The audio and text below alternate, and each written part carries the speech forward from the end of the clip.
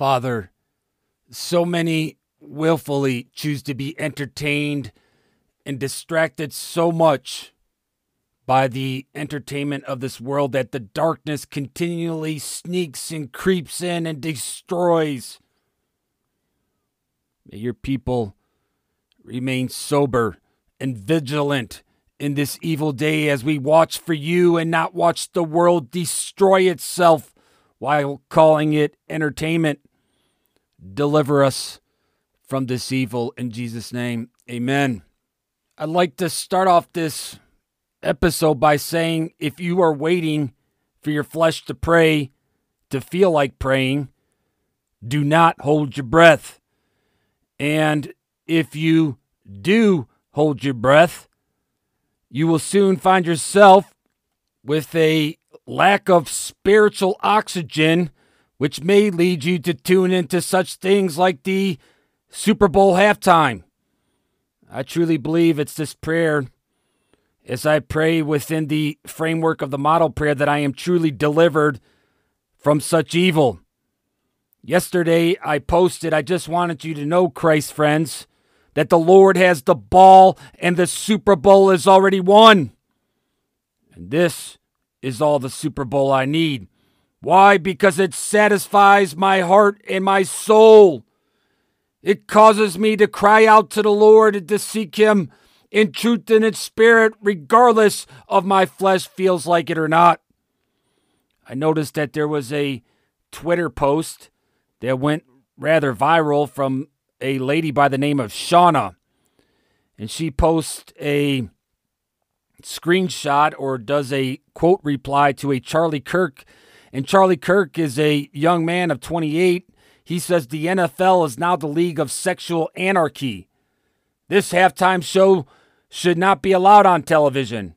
And then Shauna says, at 28, Charlie Kirk is somehow the world's youngest and least hip boomer. Well, I quote replied Shauna with a single Bible verse, which is found in 1 Corinthians 6:9. Know you not that the unrighteous shall not inherit the kingdom of God? Be not deceived, neither fornicators, nor idolaters, nor adulterers, nor effeminate, nor abusers of themselves with mankind. It's the word of God, my friends. God in America on Gab says, I couldn't bring myself to watch the game. The halftime shows are emblematic of the societal regression taking place, and no surprise, it was a degenerate disgrace. And I told God in America that I did not watch it because I did not care. But then again, here we see America first at its hypocritical finest. Christy, a Christ sister, said, out of curiosity, I attempted to watch it. We haven't watched TV except for news, and it was so disgusting I had to turn it off. All that twerking and crotch grabbing. I don't understand how people consider it to be entertainment. Well, my sister, it seems that this is the curiosity that always kills the cat, because what you have said is not surprising to me at all. They are rather consistent as it pertains to their orgy, crotch, and boob grabbing. It's been this way for decades now. But meanwhile, Christians seem to find themselves being entertained by this Colosseum degeneracy. And it sort of reminds me of the words from Maximus Decimus Meridius in Gladiator, who said, "Are you not entertained?" Which I believe is a great title for today's episode number 45. Are you not entertained? Solid Rock on Gab says, I can't watch anti-God and anti-American garbage. It is bread and circuses at its finest. Peter Crosby says, the NFL is one of many ways the Antichrist gain a foothold on American culture. The more debased it is, the more the NFL promotes it. Ask yourself, who is running the NFL? And then you'll know why. The NBA went down the same road a couple of decades ago. Baseball is headed down this path as well. Pretty soon there will be no decent watchable sports. He says, can you imagine this being allowed on TV in the 80s or before, never mind on NFL? Jenna D says, I didn't watch it either. I have stopped watching pro sports altogether. I would rather watch kids having fun than millionaires on a field chasing that ball. And I agree, my sister. I too, honestly, would rather watch my kids run up and down the field with a football than the propaganda that's being spewed upon our culture in this day. This Antichrist propaganda. Now, the Lord told us to watch, not to watch the Antichrist Super Bowl, because while we're being distracted with godless entertainment, Christians are being labeled as domestic terrorists that are being produced in local churches. I came across another Twitter post by David French. He says, where are America's most dangerous political radicals? Rallying in churches by the thousands, in city after city, in church after church. He says the seeds for the next insurrection are being sown by the MAGA Christian nationalists right before our eyes. Now, obviously, this David French, who is currently in a turd status, because he surely is not in a kingdom status, he's an antichrist. He hasn't been to the Soldier Sanctuary. That is for sure. And I will pray that God will have mercy on his soul, that may perhaps that one day he would see the light. But here, my friends, is the growing animosity for Christians that will lead to our faith being heavily tried. I do believe that persecution is near to America. It's coming, my friends. Is your faith a genuine faith that will endure to the end? Will you deny Christ? 5 Hooks on Gab says, we will suffer, but we will win. Amen, my brother, because we have already won in Christ. And then I read another Twitter post from Fox News with the title, This is Canada. It's supposed to be a free country, where there's a bridge blockade that's being cleared out by police. And here we see an elderly man handcuffed as he is being arrested.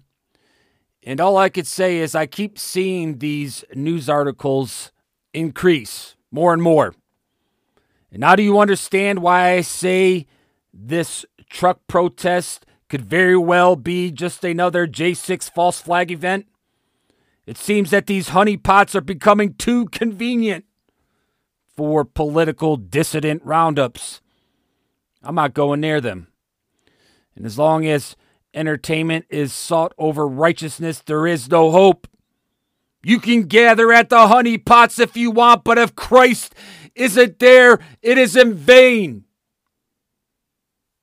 America went wrong when it began to put entertainment hirelings in the pulpit instead of preachers of the gospel.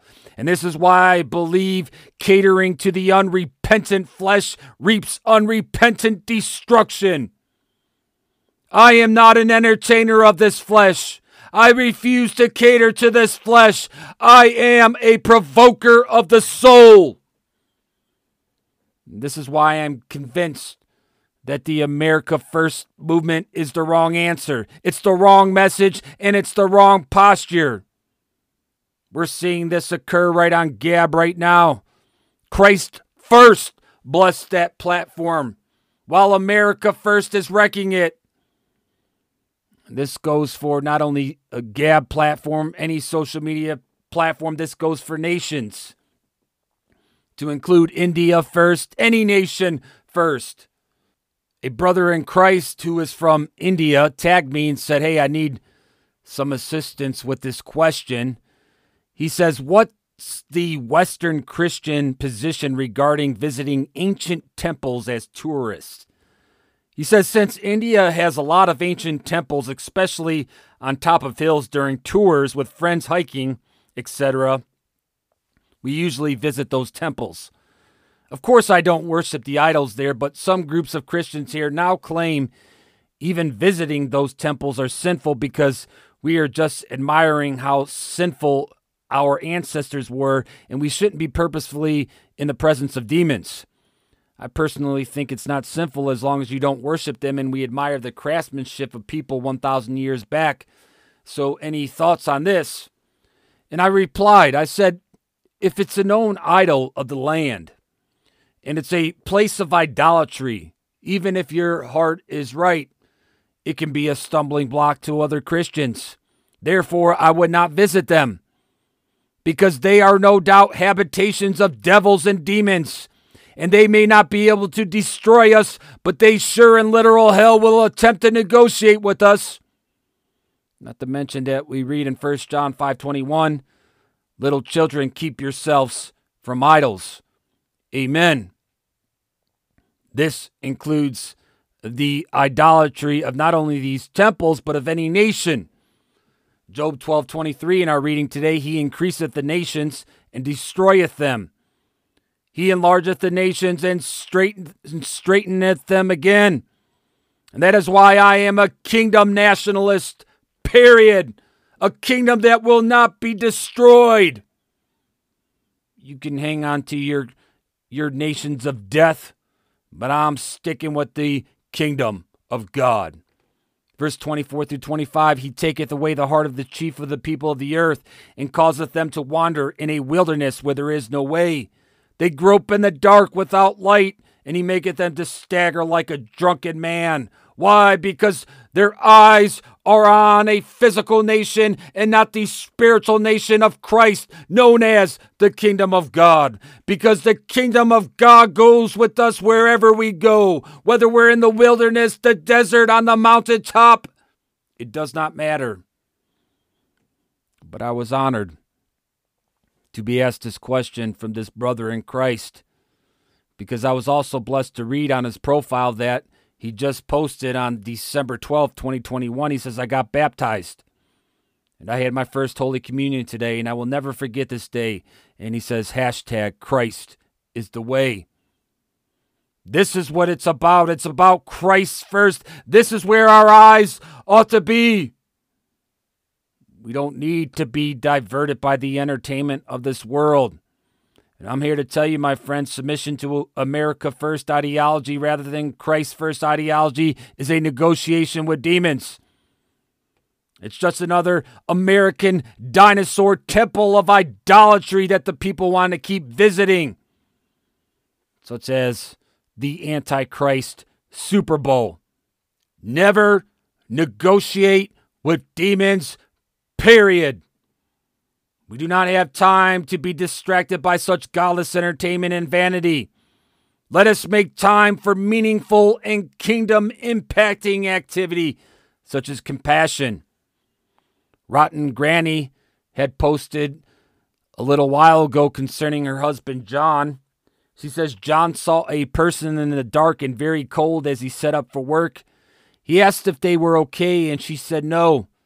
She was not dressed enough for the 20-degree weather. He gave her a sandwich, orange, bottle of water, and a blanket from his lunch, an emergency kit. She warmed up enough to leave.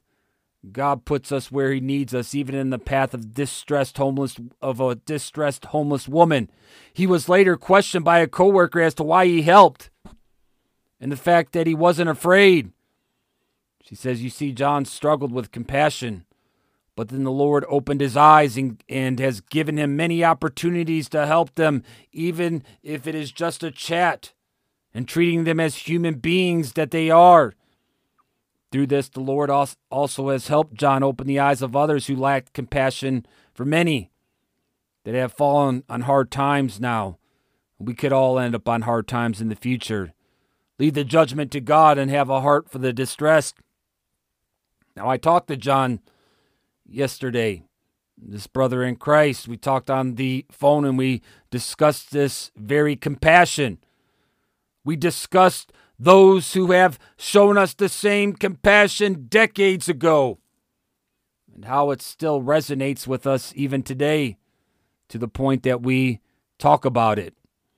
And it was just small acts of compassion that have impacted us so greatly that we cannot forget these acts of love, and they have become very formative in our lives. and the greatest compassion being from Jesus Christ our Lord. We read about this compassion from a man named Joseph in Genesis 45 today. Joseph had compassion even for his brothers who sold him unto slavery and for death. 45:15, moreover, he kissed all his brethren and wept upon them. And after this, his brethren talked with him. So we must understand this, my friends. We're not going to understand these things if we're continually distracted by the entertainment of this world. But we must understand that even when we are done wrong by someone, and it seems like they got away with it, we must remember the compassion that Joseph had for his brethren. Verse 4-5, and Joseph said unto his brethren, come near to me, I pray you. And they came near. And he said, I am Joseph, your brother, whom you sold into Egypt. Now therefore be not grieved, nor angry with yourselves, that you sold me hither, for God did send me before you to preserve life. So guess what? There's a purpose for the injustice in your life.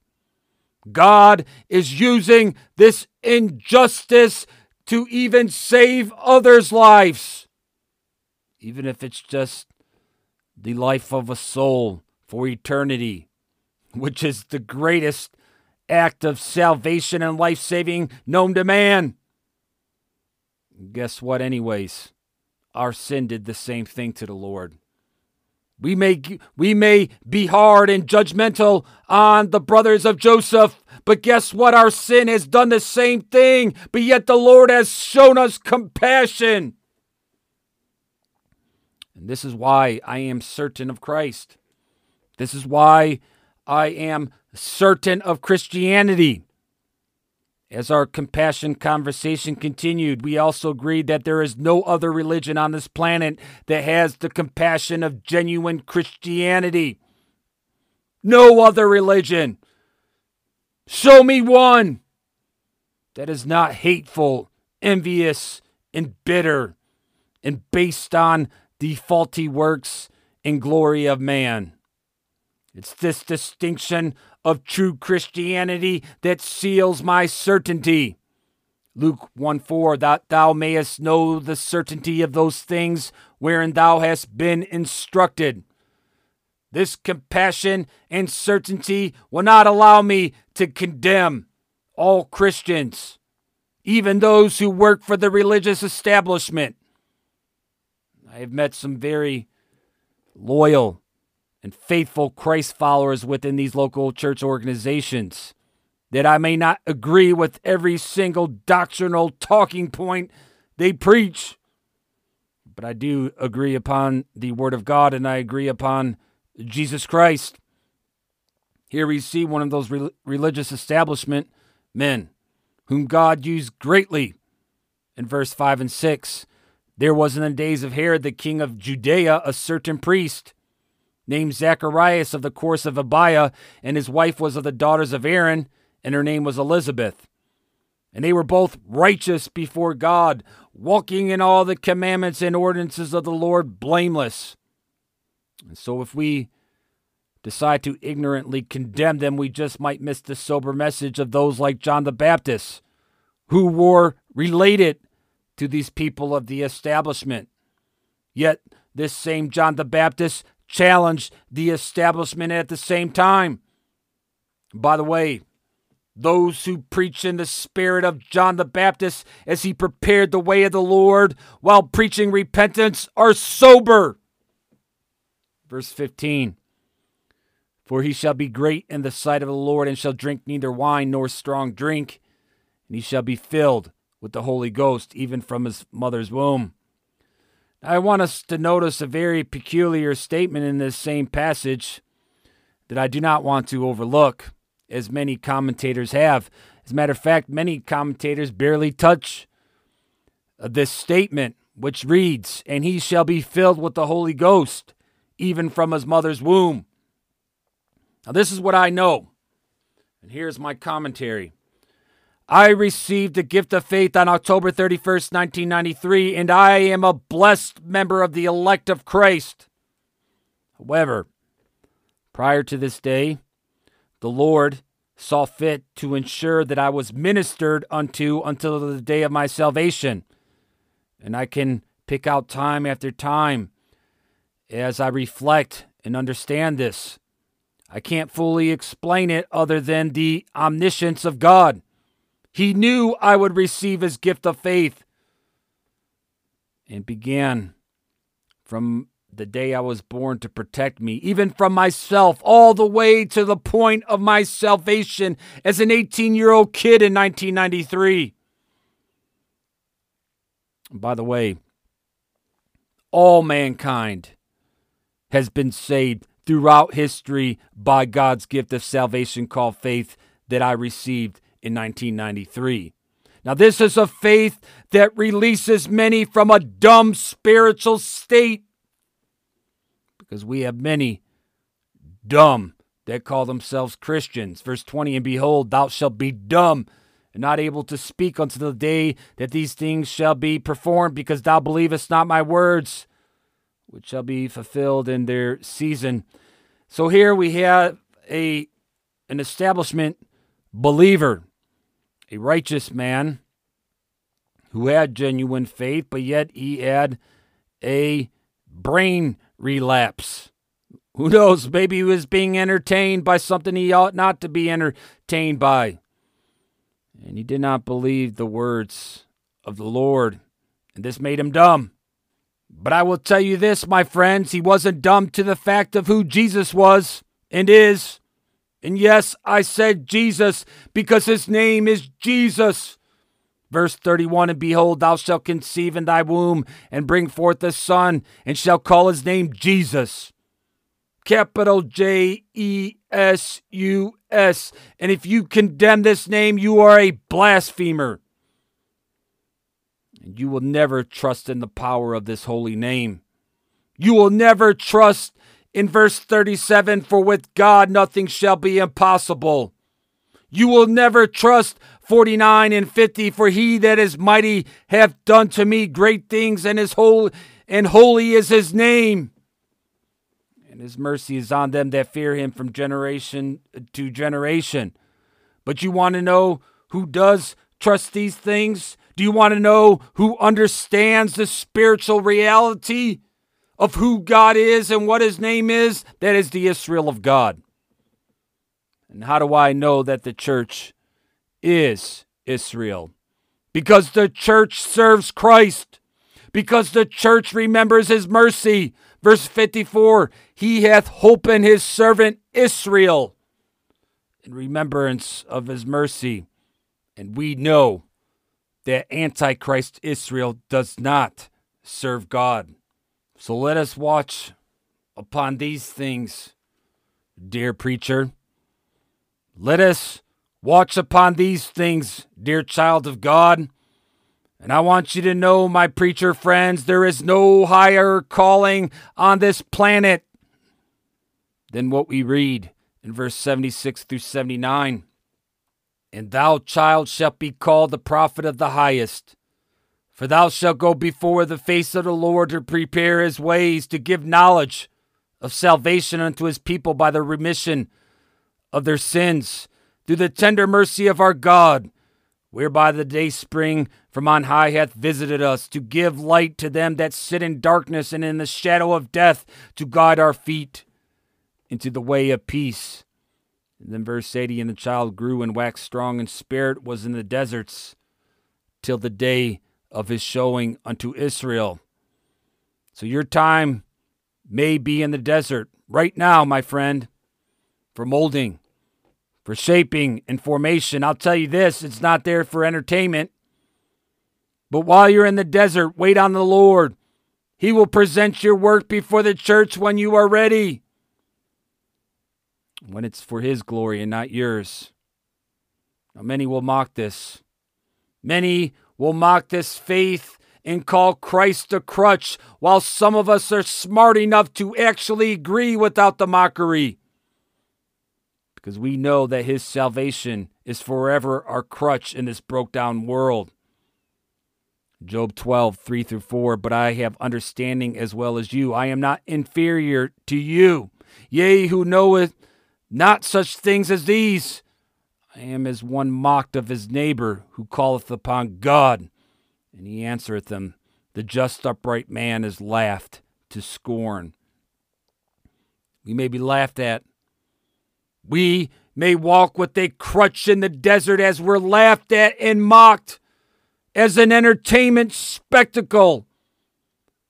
But at least we're not on the side of those laughing at God's people, because we are on the side of compassion. And I will tell you this, I am not entertained. Psalm 45. My heart is inditing a good matter. I speak of things which I have made touching the king. My tongue is the pen of a ready writer.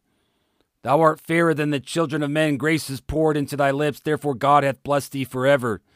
Give thy sword upon thy thigh, O most mighty, with thy glory and thy majesty. And in thy majesty ride prosperously, because of truth and meekness and righteousness, and thy right hand shall teach thee terrible things. Thine arrows are sharp in the heart of the king's enemies, whereby the people fall under thee. Thy throne, O God, is forever and ever. The scepter of thy kingdom is a right scepter. Thou lovest righteousness and hateth wickedness. Therefore God thy God hath anointed thee with the oil of gladness above thy fellows. All thy garments smell of myrrh and aloes and cassia out of the ivory palaces whereby they have made thee glad. King's daughters were among thy honorable women. Upon thy right hand did stand the queen in gold of Ophir. Hearken, O daughter, and consider and incline thy ear. Forget also thine own people and thy father's house. So shall the king greatly desire thy beauty, for he is thy Lord, and worship thou him.